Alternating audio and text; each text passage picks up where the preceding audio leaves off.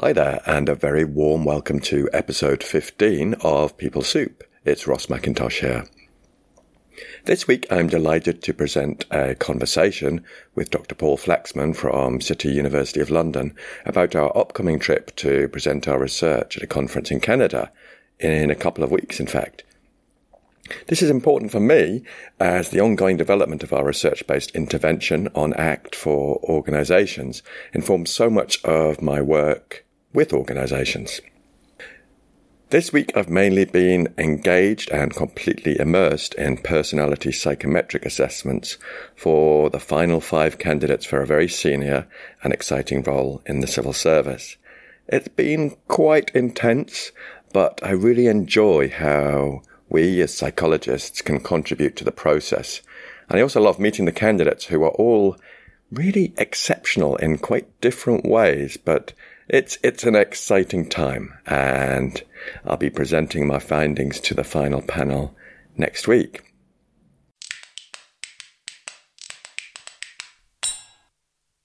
So, I'm delighted to be here with friend and colleague, Dr. Paul Flaxman, legend of ACT, the Ernie Wise to my Eric Morecambe, and many other. Have we got any other couplets? Hinge and Bracket. Yeah, the Evadne Hinge to my... Who is it? Bracket. Hermione Bracket? I can't remember that name.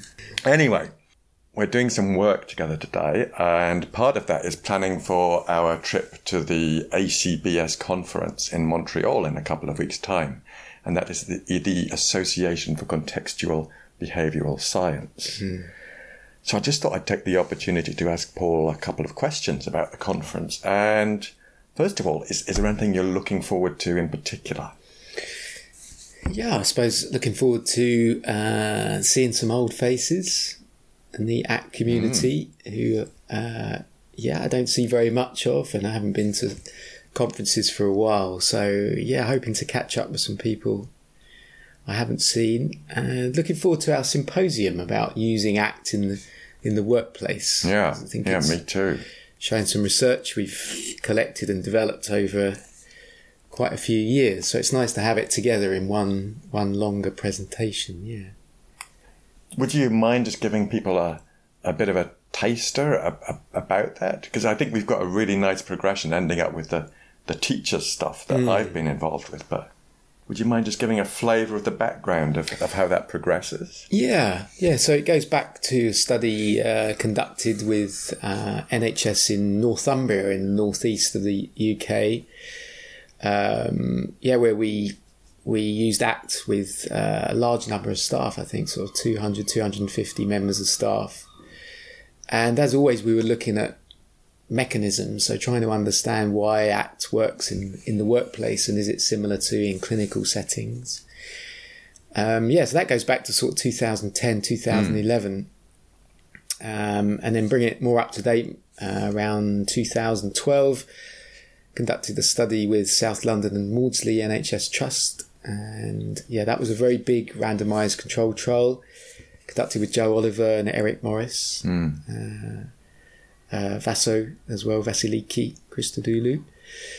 And that was really interesting. We compared ACT to mindfulness training. Okay. Yeah. And then, like you say, more recently, we adapted the programme for school teachers in the UK. And what I'm really excited about is that we interviewed the school teachers, and they were just sharing their more in-depth experiences of going through a short ACT programme in the school. And this is the bit I'm going to be presenting. Yes. Which I'm slightly alarmed about because I haven't seen the template analysis of that yet. But basically it's all around the training that I delivered.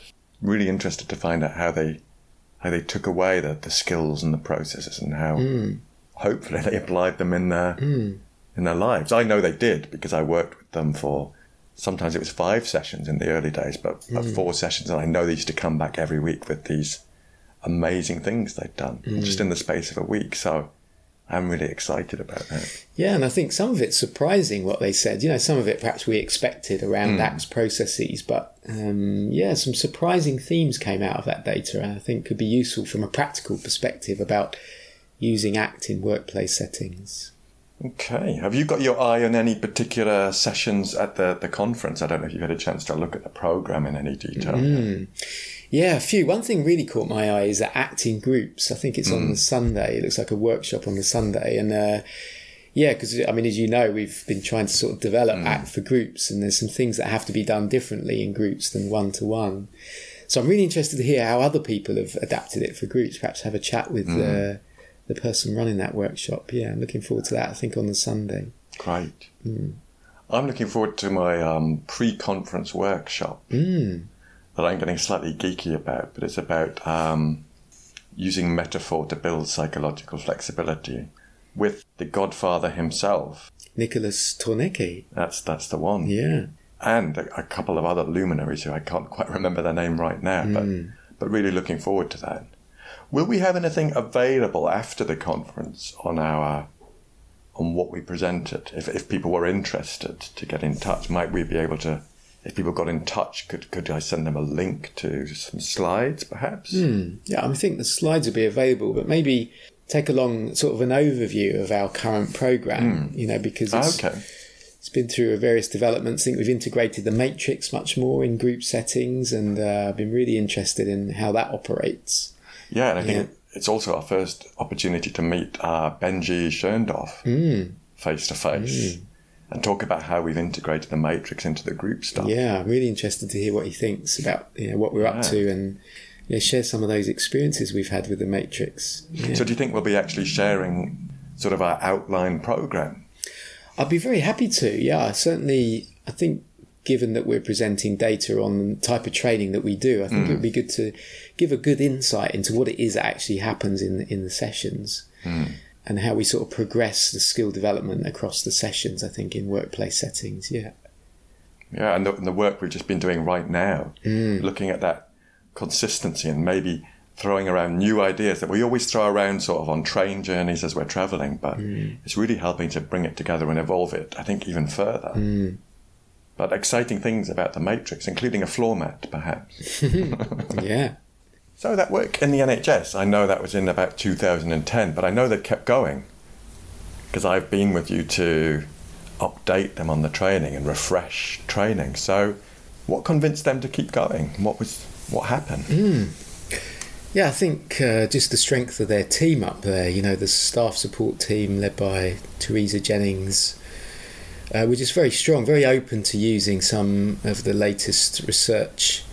They really picked it up and developed their skills in delivering ACT.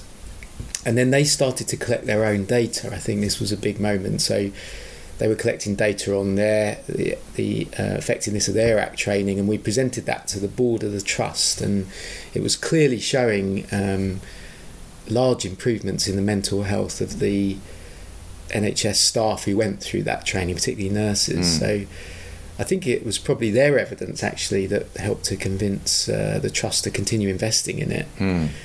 And I think they've trained around 800 to 1,000 staff members up there in the ACT approach. So really, really impressive. They've got some great findings as well. Yeah, I think I've got a link to the article that was written by Teresa and yourself. That's right, yeah. In the Nursing Times, actually, they published an article that reported some of the data, some of the training they've done. I'll see if I can put that link on the episode notes. Great. So that's about it, P-Supers. Thank you for listening. As usual, please do get in touch. You can get hold of me at peoplesoup.pod@gmail.com, on Twitter at RossMcCoach or at PeopleSoupPod, and on Instagram at people.soup. I'd love it if you get in touch. I love it if you subscribe and leave a review, particularly on iTunes, because I think that's quite important for podcasts. I'm not exactly sure why, but I know everybody says that. So if you do feel like reviewing on iTunes or leaving a little bit of feedback, that would be wonderful. If you want to look at the episode notes, you can find them at rossmcintosh.co.uk. And it just leaves me to really sincerely thank you for listening. I really, really appreciate it. Thanking Andy Glenn for his skills on the spoons. Have a great week. I look forward to speaking soon, and bye for now.